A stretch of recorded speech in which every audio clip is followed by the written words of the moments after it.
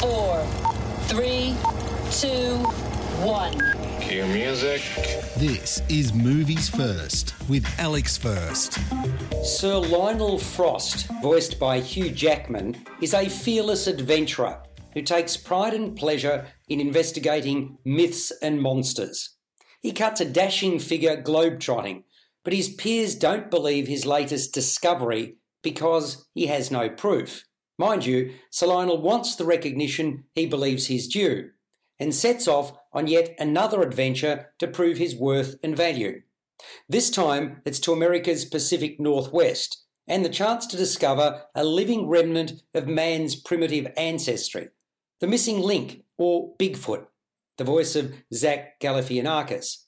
In fact, tracking him down is no difficult feat, but what he finds is a surprisingly smart and soulful beast who, as the last of his species, is as endangered as they can get, and very lonely. Said link implores Sir Lionel to seek out Bigfoot's distant relatives in the fabled valley of Shangri-La. The only known map of the region is held by a former romantic partner of Sir Lionel's, and an adventurer in her own right, Adelina Fortnight, Zoe Saldana. Soon the three of them set forth, with trouble tailing them and more trouble ahead. You're listening to Movies First. For more, like us on Facebook and follow us on Twitter. Chris Butler, who is responsible for Paranorman, has written and directs this stop-motion animation feature set in the Victorian era.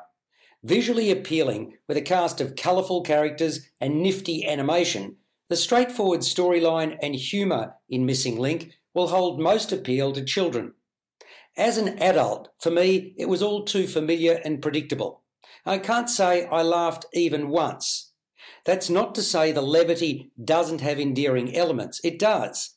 Notably, Sir Lionel Frost's laid-back, matter-of-fact heroics, and Missing Link's literal interpretation of what Sir Lionel tells him. They're nice touches that work well. It's more the hero and villain stuff that showed nothing we haven't seen 1,000,001 times before. And because it's squarely aimed at kids, the villains are clearly identified from the outset, and there are no surprises. To be frank, I found myself tuning out. Nevertheless, I did appreciate Sir Lionel's all-or-nothing persona, and as I mentioned, the visual tapestry. So too, the imagery over the final credits, which are like a mini-film within a film. Missing Link scores a 6 out of 10. You've been listening to Movies First with Alex First. Subscribe to the full podcast at Stitcher and iTunes or your favourite podcast distributor. This has been another quality podcast production from Bytes.com.